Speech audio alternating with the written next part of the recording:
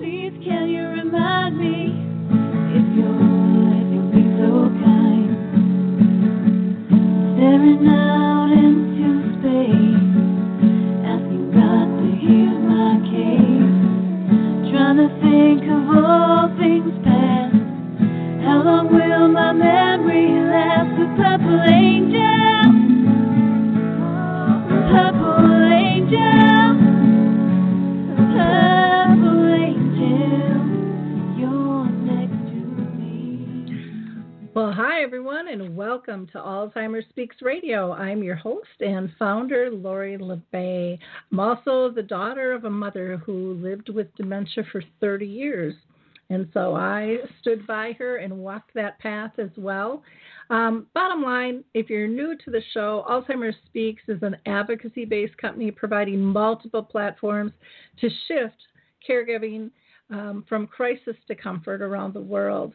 We really believe that by having open and honest conversations and connecting people to resources that they're going to be able to live more fulfilled lives. And that goes for both of the person diagnosed and their families as well. I know as a daughter, I was very frustrated in terms of not knowing what to do and not being able to find tools and resources to assist us with my mom's dementia. And so that's really why I started Alzheimer's Speaks. We also help companies expand their brand footprint by leveraging our content and our audience so that we can connect their products, services, and tools to the people in need. And I would be amiss if I didn't thank our listeners. You see, your likes, your clicks, your shares, your loyalty to our radio show, our blog, the website, the YouTube channel, even keynotes and trainings out in the community. It's been like no other. I never imagined that we would be connecting people around the world. Initially, I thought, well, I'll just dab my toe in this and see if I could do something in my own area.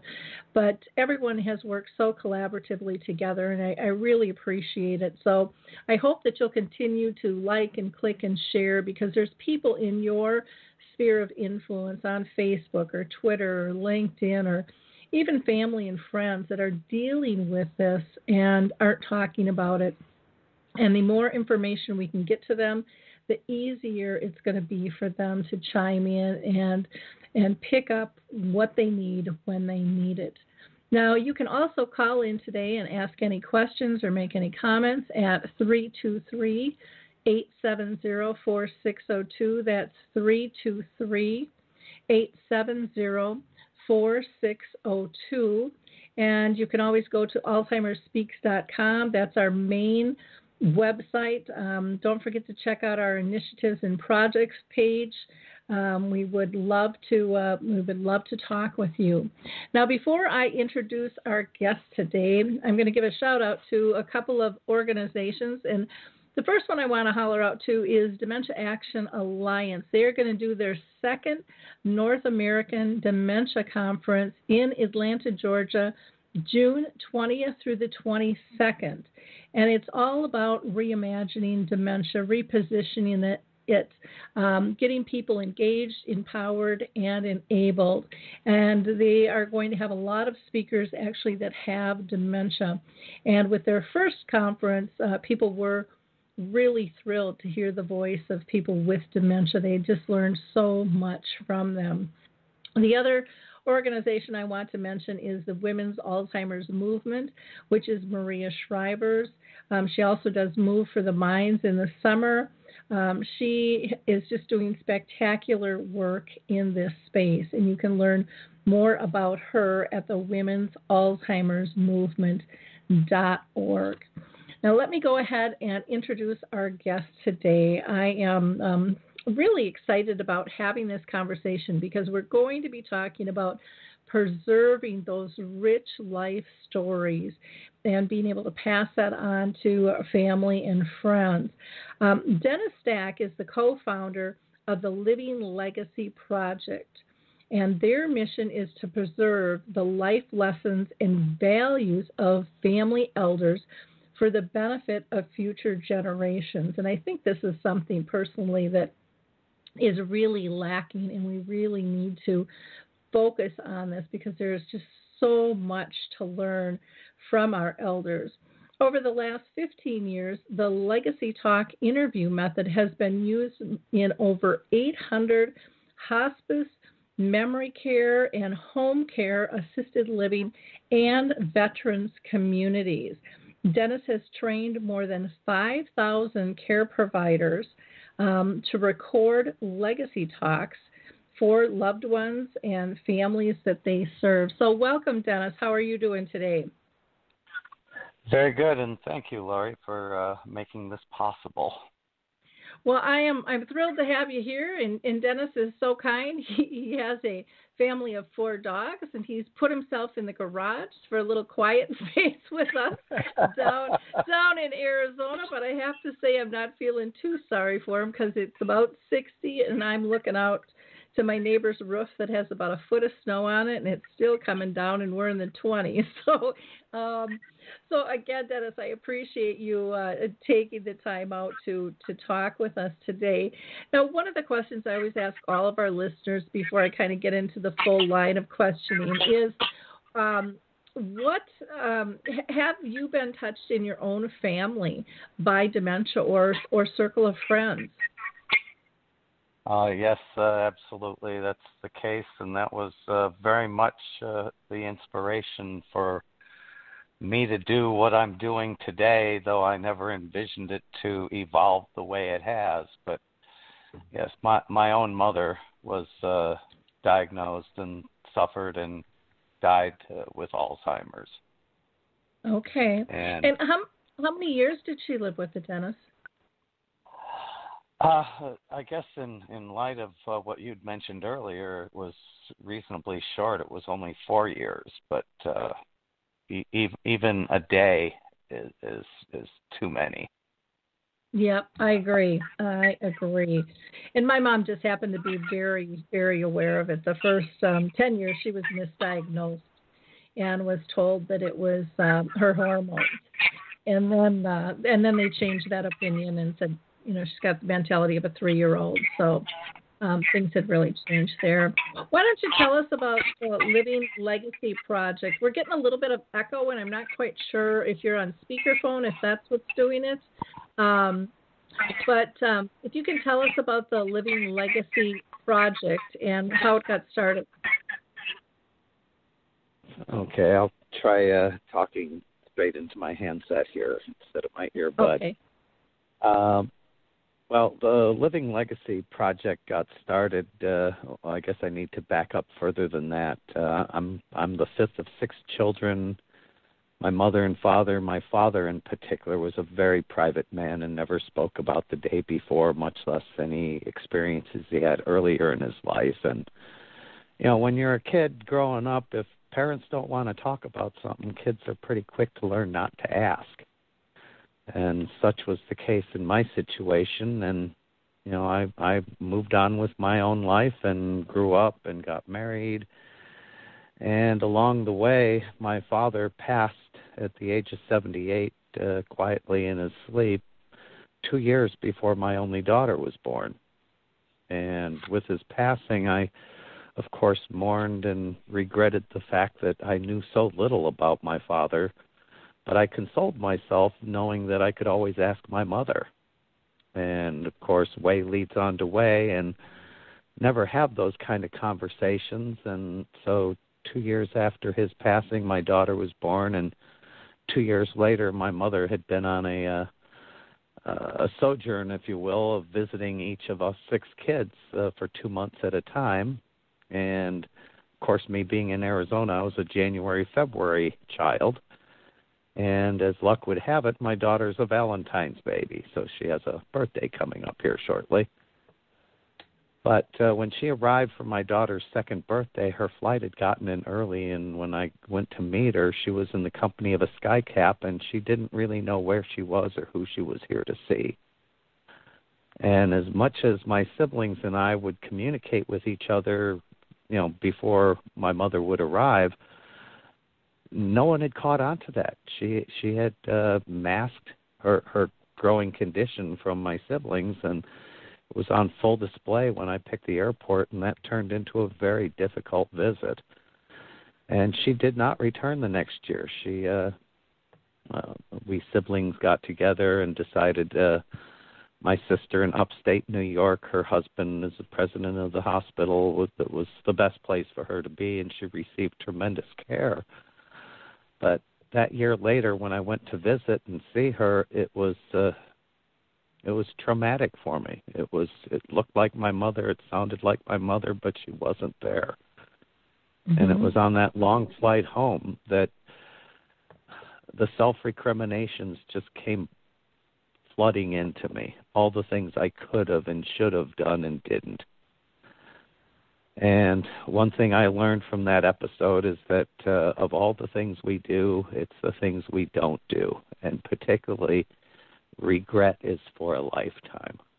And so, after I got past my own mourning in that situation, I just started to think and realize that I'm not alone, that there's countless thousands of other people who have and will suffer the same fate that I experienced. And it bothered me to the point that I wanted to do something about it.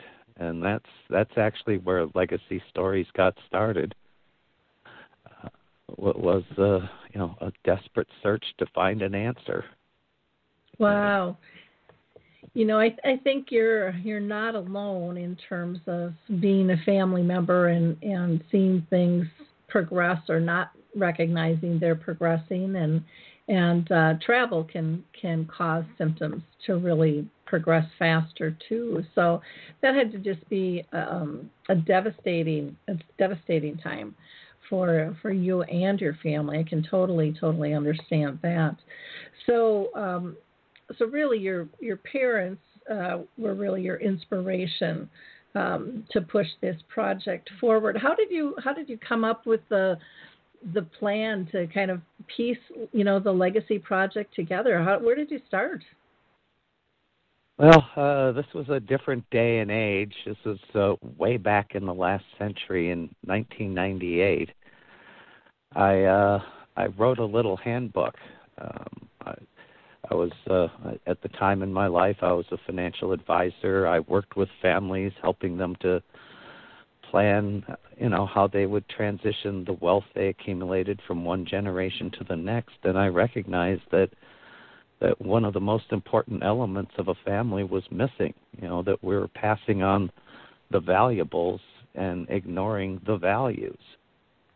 And so, that year, I was thinking what to give my clients to thank them for the patronage, and I just kept, coming up with blanks, and then I realized that, that there was something more valuable than a bauble, a Mont Blanc pen or a nice bottle of wine. I wanted something that would make a difference, so I created a Capturing Life Stories handbook, which was a collection of a couple hundred questions organized in different categories, and I included that handbook with the old-fashioned shoebox cassette recorder, because that was state of the art at the time. And I sent it to clients with a Christmas card that said, I'm just blanked on what I said. That there's things that matter more than money, and this holiday season, save what matters most. Mm-hmm. So to that end, they received these gifts from me, and I got calls from every single one, and many in the past had called to say thank you in a cursory sense for whatever gift I'd given, but I could tell that this touched their hearts in a way that I'd never even intended or imagined. And wow. That's kind of how it started.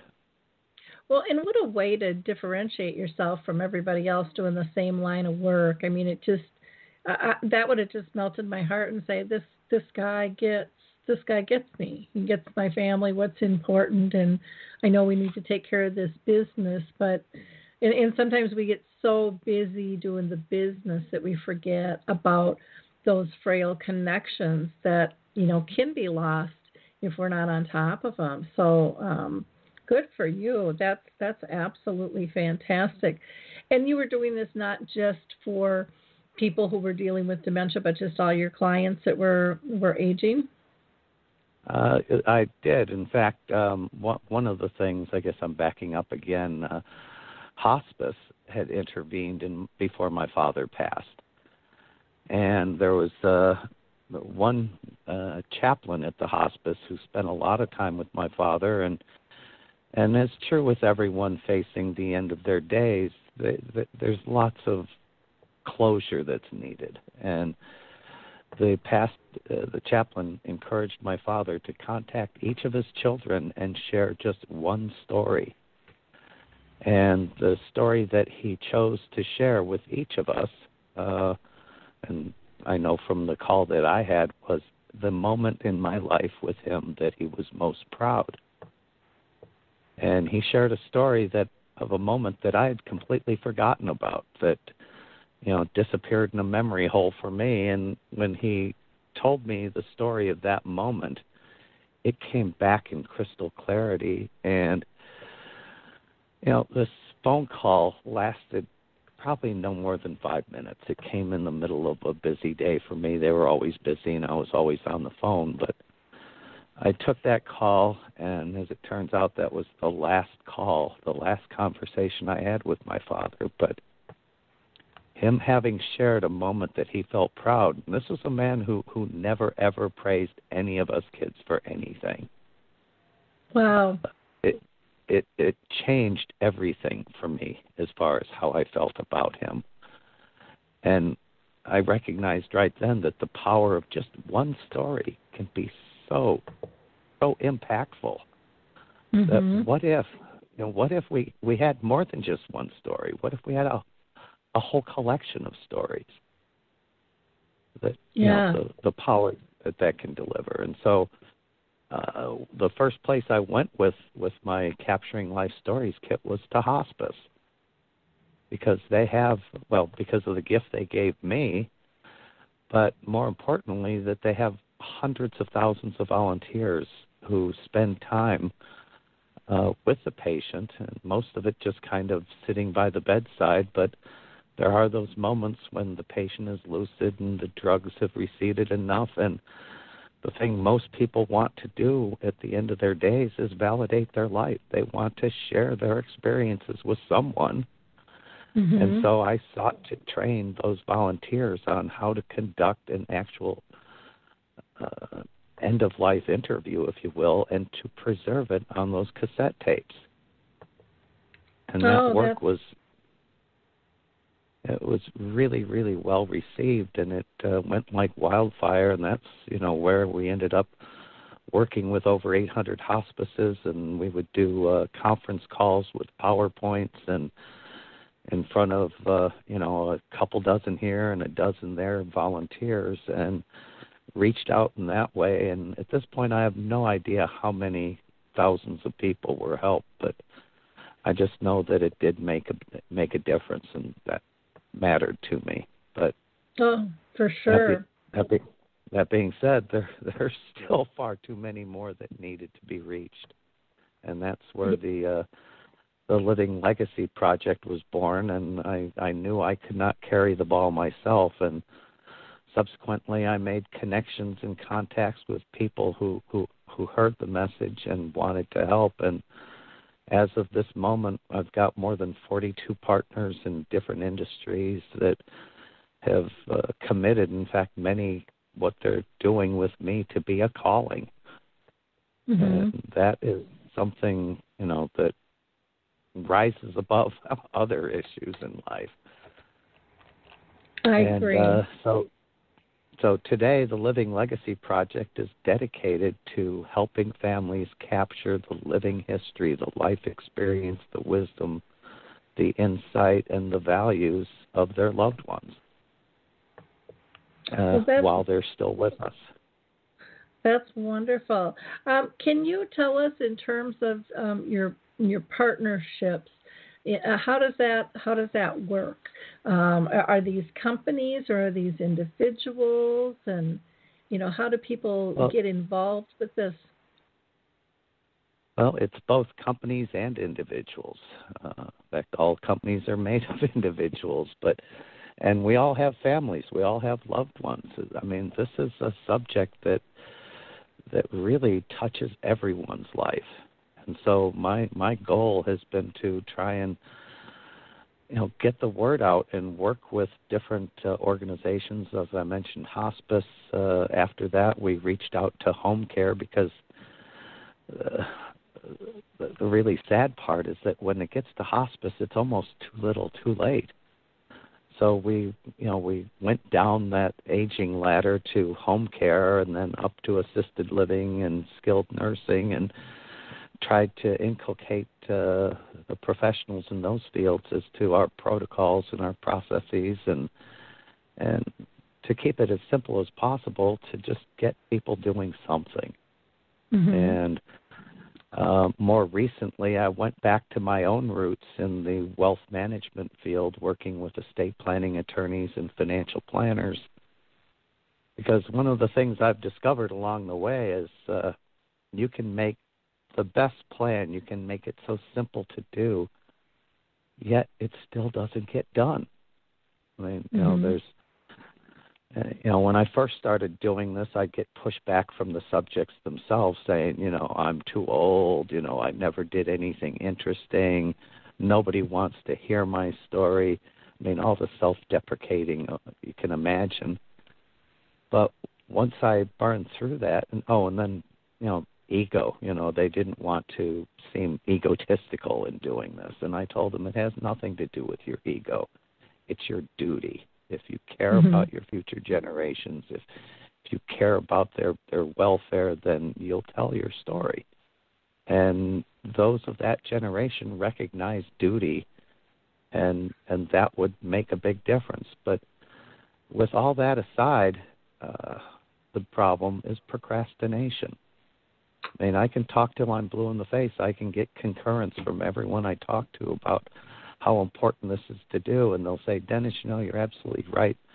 I really need to do this, and I'm going to get right on this tomorrow. Mm-hmm. And then invariably something comes up, and it just doesn't happen. And so what we're doing now is we're working with professionals, because by working with another person, and in my case, I was a financial professional, and if somebody trusted me enough to manage their family's entire net worth, the trust goes much farther. I mean, I can't tell you how many times I felt like I was being cast as a cross between a psychotherapist and a marriage counselor. But the point is that there needs to be an accountability, and if they're professional advisors or people that matter to them bring this to them, there becomes an accountability chain. It's not just dependent on this one person deciding or not deciding to take action. They're answerable to someone. And so we call those legacy coaches. And that's one way we see that we're actually making progress now, because it's not just left to the whims of the subjects to do it for themselves. We want to get other people involved. Well, and that makes some sense because, like you said, we're a society that procrastinates because we all have way too much on our plate to do and are feeling pressured. And then when you have to learn something new, a lot of times it'll go to the bottom of the stack. Where if there's someone who's used to the format and used to learns how to draw people out and how to capture those stories, that makes an awful lot of sense. When there was something else I discovered along the way, and this is true of all of us. I mean, we all reminisce, and reminiscing is tremendously therapeutic. You hear a song, it reminds you of a first date. You smell something, it reminds you of mom's cooking. But these flights into reminiscence are so fleeting, and then we're back into everyday life. And one thing almost nobody ever does is reminisce with purpose. And one of the mechanisms we've created is we call them reminiscing with purpose. We provide memory prompts once a week, and we ask one question. They're innocuous questions, something along the nature of what was your favorite subject in school. And what we found is that when people go through a structured reminiscence,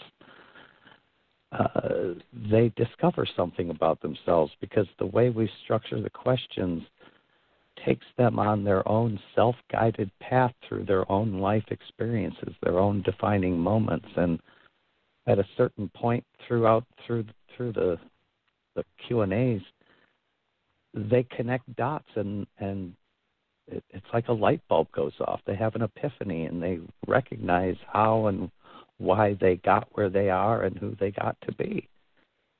And it takes on a whole new meaning then. And then also, we also discovered that each of us in our own lives, we share our stories and our life experiences very discriminately. Discovered that with veterans who had seen action are loath to talk about their wartime experience with their loved ones, but you put them in a bar with a fellow vet and a pitcher of beer and a bowl of pretzels, and it's like rapid-fire stories. So, yep. So what's important is that this is not just person with another one person. This is something that each member of the family and their relationship with the subject, their friends, the professionals they work with, they all have a place, because, like I say, we share our stories discriminately. To get a good 360, we need to have different people engaged in the process. And they all need to be working from the same hymn book, if you will. Mm-hmm. Well, that makes sense. And I think, like you said, setting up the scene so that there's comfort. And I would imagine that the questions are pretty open-ended, so there is no right or wrong answer, which can be intimidating to people. It's just letting them tell their story freely, how they remember it. Yeah, and then something else that I think is important, and I mentioned this to you on the pre-call, was that in our country today, family is different than it was when I was young. I mean, when I was young, extended families were the norm, and you would have multiple generations gathered around the table at least once, if not more, per week. And children, as they're growing, they're on a quest to find out who they are, to determine who they'll become, and they learned by example. They learned by witnessing the adults at the table discussing the day's events and their reactions to it, and that helped to, make them who they are. But today, fast forward, we're predominantly a nuclear family nation, 2-income, single parent, grandparents living in an assisted living, very often out of state, and as much as we talk more with the cell phones and the FaceTime and all the rest, it's not the same as being physically present. And so what we've tried to do in this process is, we can't snap our fingers and push ourselves back to the way families used to be. We have to work with what we have today. And today, children, everybody has a smartphone, and particularly the children. I think my daughter had hers surgically attached to her hand because I've never seen it not in her hand. But they're incredible tools. And so one of the things we did is we created the Legacy Stories smartphone app, which is incredibly simple. And on those rare occasions when the grandchildren do visit Grandma, her life is recorded. She has her own Facebook. It's a photo album. But the problem is that photo album is analog, and it doesn't speak to anyone. You shared with me your own story of the album that you inherited and how it didn't speak to you.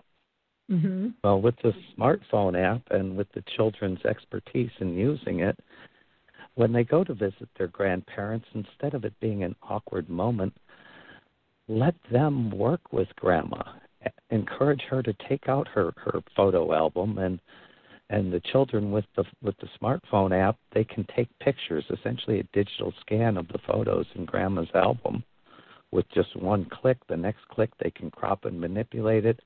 The third click, they hand that device, and it can be anything, an iPad, a tablet, a phone. But she's looking at an image from her life, a defining moment, let's say her wedding photo. And when she sees that image, it stimulates a reminiscence of that moment in time, and she simply just starts talking about it. Who was in the picture, what made that moment special, and the app captures that oral narrative, and it marries it with that photo. And in our case, after a lot of testing, we decided to limit the recording time to 3 minutes, and certainly not because Grandma couldn't talk for considerably longer, but I'm very concerned that the intended audience actually hear the story start to finish.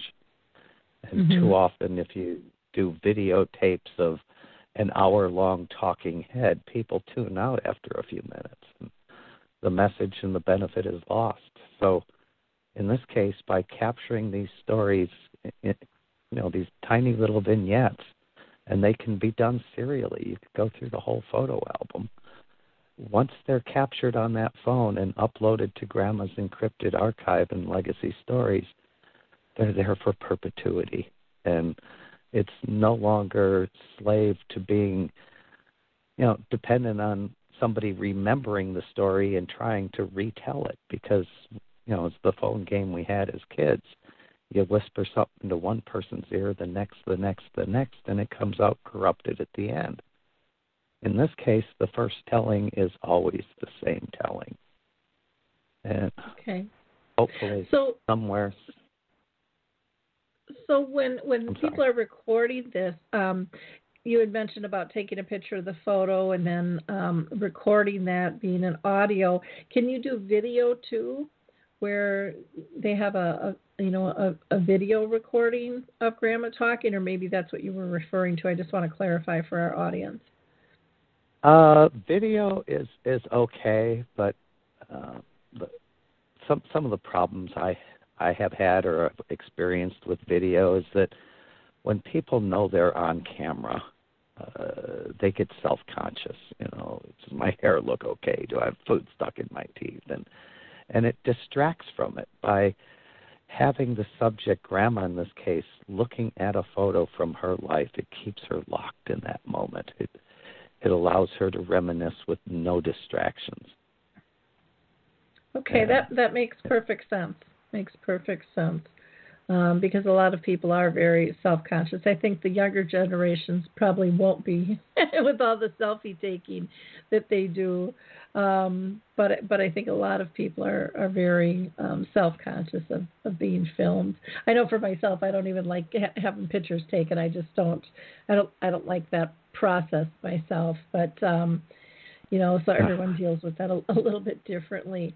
One of the things on your site that I like that you have listed is you have 8 reasons to tell your legacy stories, and you talk about connecting with family, which we don't really do in depth anymore. We've so many families, I think, have gotten so superficial, or don't even sit down to dinner together. And my family is right there with them because we're running 12 different directions. You talk about inspiring younger generations. And I think that can be from their kids to their grandkids to great-grandchildren.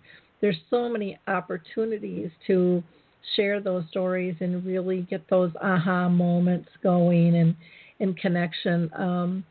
You talk about sharing life lessons, things that maybe they did that they wish they would have done differently, or that they did, and boy, I learned this, and this worked really well, or this not so much. Those are fabulous things to be able to pass on. You also talk about preserving culture, and we have so much cultural differentiation these days, and I think that that's really important. You hear, many cultures coming over, and then they're like, oh, they've been Americanized now, and so knowing some of those rituals or meanings within a culture, I think, is really important to record. You also have about, maybe someone's going to decide they're going to write a memoir, of their life or of somebody in their family because it's of interest, or leaving a legacy. This comes to mind for me with my mother's funeral. We had so many people come to her funeral who had never met her. They were there for the family, and then given the work that I did when she passed, there were just so many people there that didn't know her. But what we were able to do through her celebration of life was to tell stories so that they walked out feeling that they knew her. And I mean, people came up and said, I've never been to a funeral like this. I feel like I know your mom. And that, as a daughter, that felt really, really good. But as people participating, for them, it was really kind of a fun and healthy and a beautiful thing. It wasn't kind of the doom and gloom and the loss. It was really the joy and the celebration of life. And then the last two you have about telling their story and being able to tell it like it is. And I think that that's important to get all the political, crap or hierarchy stuff out of the way, the bureaucracy, and just say, well, this is the way the story really went down. This is how it felt to me. I think that that's just such a cleansing of the body for the person telling the story, and it's such a gift for anyone receiving that story, to hear that authenticity and that honesty coming through. Well, I applaud everything that you say. In fact, when you referenced the funeral and the different people who were connected to the deceased life telling their story is very much resembles what I was talking about, how there's so many different people that we interact with, that we connect with throughout our lives that have tiny little snippets of who we are. And it's the collection, the combination of all those that matter.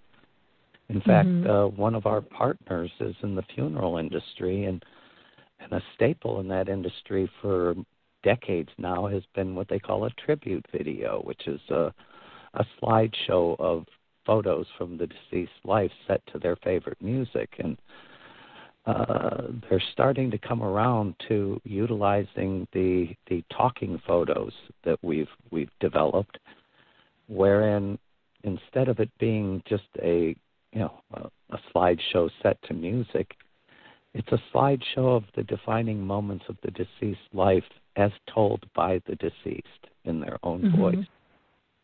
And it's so important and impactful. And then to your point about the culture and traditions, again, family matters.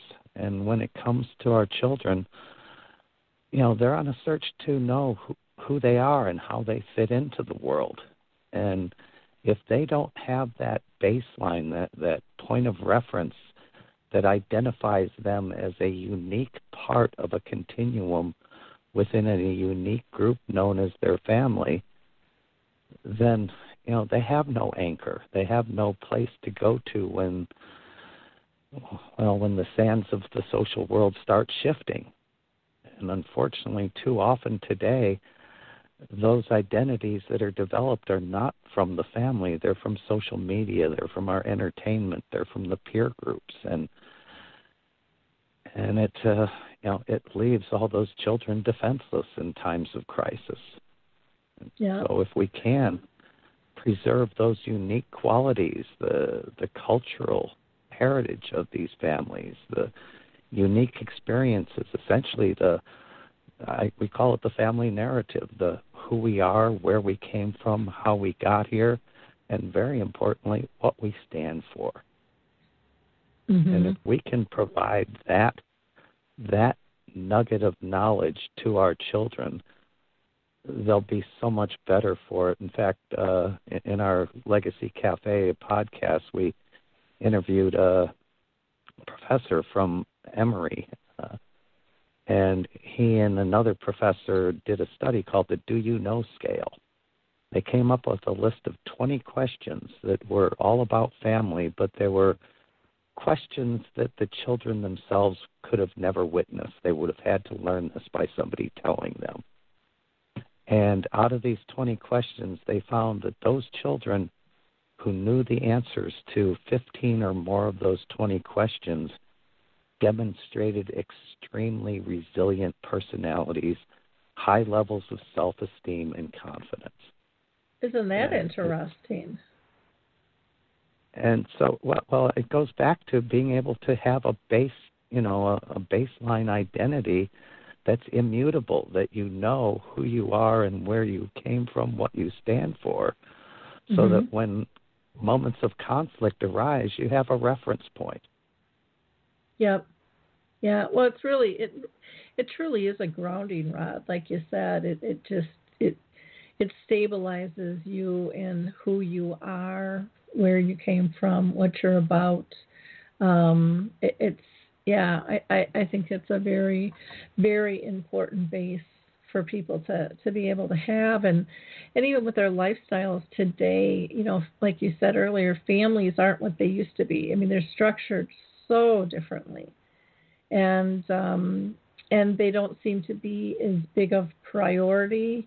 Or maybe it's just I'm old school in terms of the way it used to be. I'm pushing 60 here, and I still remember like when stores weren't open on Sunday, and that was Family Day, and nobody batted an eye, And now it was like, what do you mean the stores were closed on Sunday? It's like, yeah, nothing was open on Sunday. You went to church and you hung out as a family and you did your chores or you had a gathering, but that was downtime, and I think that's really missed. I think it's missed and affected people's lives more than they'll ever know, because we won't slow down.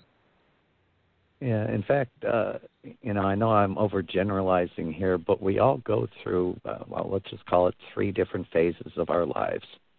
When we're young, we're searching for an identity and learning important life skills. When we mature, we transition into the role of providers, which is where most of us spend most of our lives.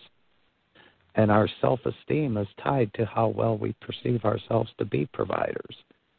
But at a certain point in time, as we age, we become too old to harvest the crop or hunt the beast. And for their self-esteem, they need to transition to something. And in older societies, if somebody was fortunate enough to live long enough, they got promoted to be the sage council, the chief of the tribe. They were respected for their life experience, their insight, and their wisdom. And they found their self-esteem, the validation for their existence, in becoming a teacher and sharing what they've learned. And, if you look at our makeup today, we provide incredibly great care for our elders, medically and dietary-wise, but we're robbing them of the one thing that gives them purpose, and that's sharing their stories. And so to that end, that's what we're hoping will be one of the outcomes. It's when the grandchildren visit Grandma, engaging in a legacy talk with them casts her into the role that nature intended. It allows her to share her experience, to teach her descendants the things that she learned in life, and in the process, it validates her existence, and it recreates the role of the elder teaching the young at their knee. And only in this case, instead of it being a story told once and retold again and again and again, in this case it's told the first time and it's kept forever. And, I also believe that when it comes to memory care and the degradation that comes through dementia and Alzheimer's, the sooner and the more we can engage our loved ones in the act of telling these stories, the more they use it, the less they'll lose it. I know that's a bad analogy, but tying into that purpose is huge, and making people feel like they still have something to give, and to be honored for and respected for what it is they have to offer. I think it's very sad how we have lost that honor for our elders. It doesn't seem to be a respected place that anybody wants to go. I mean, everyone's still trying to be young and trying to figure out how to not get old, these days. And instead of aging gracefully and looking at every, wrinkle or line as a lesson learned or a life story engraved. And I find some humor in it sometimes, watching how, people talk about aging, and yet they're trying to defy it so much. And I just don't see anything wrong with going to that next level. And I hope that I continue on that path and still, not try to run from it, but engage it. I found great freedom in, when I turned 50, and when I turned 60 this summer, I'm hoping to find a little more, but because of the lessons that you've learned and the things that you've learned, that, don't spend your time worrying about this stuff, because all you're going to do is worry, but it's not going to be productive. Instead, maybe spend your time over here doing something that's really going to matter and really going to make a difference, and, kind of stand your own ground. And I think with parents and families, aunts and uncles and so forth, there's so many great stories that we don't hear because, it might not be something that you'd tell your child, or you would never want them to know that you did that back in the day. But then they become adults and we still don't share those stories. And I remember hearing a few about my folks and oh my gosh, we just laughed, and I mean, I've got some of those stories too. I wouldn't tell my daughter till she was older because I'm trying to tell her not to drink and do different things and stuff. But, we all made mistakes, and it's okay to have those conversations and learn that they're human too, and that they weren't always perfect.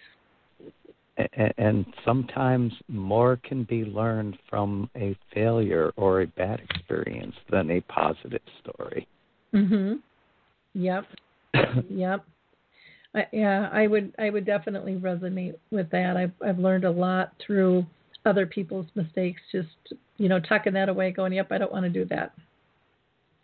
And not everybody does that or considers that being a life lesson or something substantial that could impact their lives, and then they relive those lessons themselves. But it's nice to at least have the ability to share. And that right there is my real hope, is that, we don't know what stories will impact who in what ways. Mm-hmm. But it's my hope that somewhere amongst all those stories that a descendant of mine will find themselves in a time of crisis in their life. And if they just happen upon a story that they recognize that someone else, somebody in their own bloodline, because knowing something happened in your own family is empowering. It means you can too, mm-hmm. or that it's within your ability to do something. But hopefully, somebody at that time of crisis somewhere down the road will hear that story, and it'll make all the difference. Yeah. We just have no way of knowing what story that will be. So mm-hmm. we're compelled to capture as many and all of them that we can, which is really the whole idea behind legacy stories. We've made it free for everyone, and we have gone over the top and continue to do so in helping people do something, anything, mm-hmm. to get them started. And like I say, the site is free. We're keeping abreast of all the changes in technology with the smartphones and cloud archiving and encrypted accounts and social networking and in the hope that we can use this technology, which has enabled families to be farther apart, to actually use that same technology to bring us closer together. Yeah, how beautiful is that? Well, and I think, too, one of the neat things about the Legacy Project is, when you're allowing someone to tell their story, you're not judging them. You're not jumping in and correcting them. You're just allowing them to tell their story. And we don't do that very often. We so often judge or jump in or say, no, it happened like this, but just to let them revel in their own remembrance of that story, because each of us are going to remember it a little bit different. I mean, just ask any police officer, and he will tell you he's never gotten the same story twice. There's always a little twist or a turn from how someone perceived it because of their background, their history, what they've been through in life, is going to sway it. And it's important that we allow people to tell their authentic story and to be able to capture that. How do you feel that this helps families coping with dementia in terms of tapping into the Legacy Project? Well, hopefully, if they can be proactive and get in sooner rather than later, like I say, engaging an elder and asking for their advice, asking to hear their stories is so empowering. It validates their existence. It elevates their self-esteem. It makes them know that they matter. And at the end of everything, in our last moments, and with the case of Alzheimer's and dementia, that moment's in many ways robbed. But what we really want to know, the questions that we have that we really need an answer to is, did I make a difference? Did those that I loved and cared for know how much I loved and cared? And, those answers they can't find for themselves. They have to share it with others and hear it reflected back. Well, even when, we were talking earlier, you had mentioned about your dad telling you a story about you, one that you had never heard him speak, one that you had totally forgotten, but what that story did for you and how it resonated with you, and just that feeling of love and connection. That, gosh, that was the moment that made a difference, and I didn't even know it. But now, I can revel in it too. Yeah, and sharing that one story of when I did something that made him feel proud is now the most important memory I have of my time with my father, and it's something that I'll remember forever. Yeah, how cool is that? But it all starts with asking a question, and it's just four words. Tell me a story. Mm-hmm. And then shutting up and being quiet and letting them do it, instead of, we have this tendency to fill dead air when someone's just maybe trying to figure out which one should I pick. Just being comfortable with that silence and letting them tell the story in their own pace. And then, of course, capturing it. Yeah, and the capture is just so important. We all are so blessed with the smartphone technology because it's an amazing device. And so, like I say, these stories that are told from one to another can be, with that phone in their hand, can be captured and shared with thousands of others. Mm-hmm. Yeah. And hopefully somewhere, somehow, somewhere down the line, some story will make a difference to somebody that could change the world. Yeah, let's hope so. Well, Dennis, this has been a great discussion. Is there any last tip or thing that we didn't cover that we need to share with our audience? Well, we've covered quite a lot, really. If people would just log on to legacystories.org, create an account, and you'll find an incredible wealth of information. We've been at this for more than a decade, and while we're not Facebook with the millions and billions of users, we have thousands of users and hundreds of thousands of stories. And there's a part of Legacy Stories, we call it our public library, where people telling their stories elected to share it with the world. And you can go on there and you can click on a photo and hear somebody tell a story. And our site is replete with all types of little self-help videos, how to do this, how to do that. You just need to take that first step, because without a first step, there can never be a second. But log on to the site. It's completely free. We do not share information. I mean, privacy is very, very big for me, and we do not monetize or share our content with anyone. It belongs to the creators of the content and their families and no one else. Wonderful. And again, that website is legacystories.com, legacystories.com. And .org. It's a .org. .org. Oh, I'm sorry. Okay. Yes.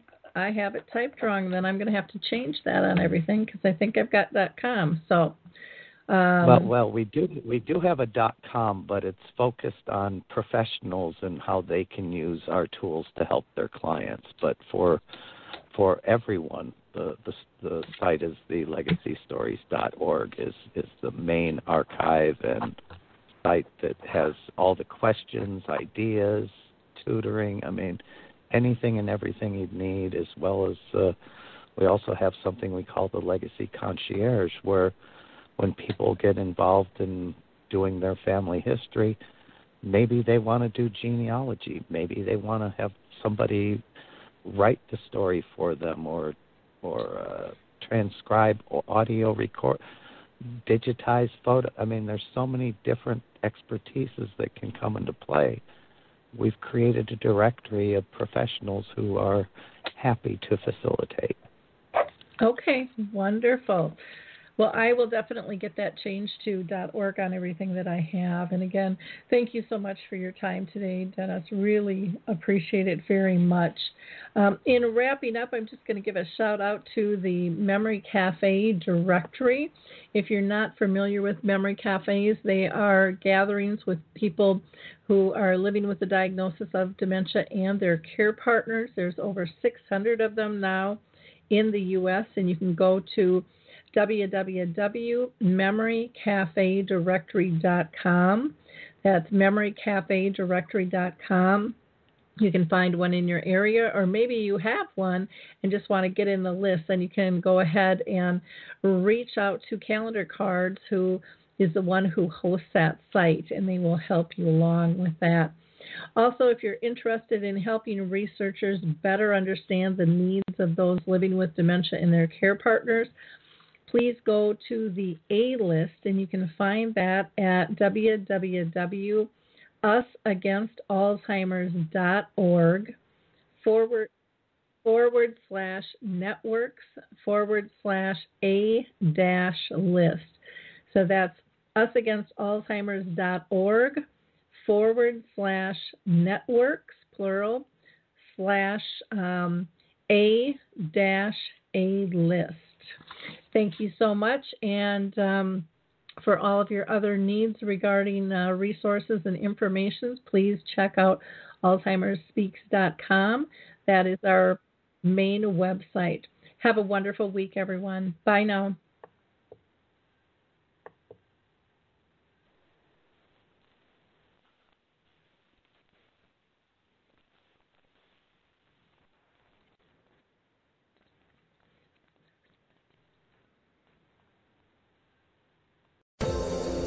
Hi, everyone. This is Meredith from the Senior Fitness with Meredith podcast, where I discuss all things for seniors, from fitness, your health and wellness journeys, how to be all over strong and beyond. I also have my mini podcast called Motivation with Meredith. It's a great quick motivational pick-me-up for your days. Join me, listen now, search for Senior Fitness with Meredith on your favorite podcast platform.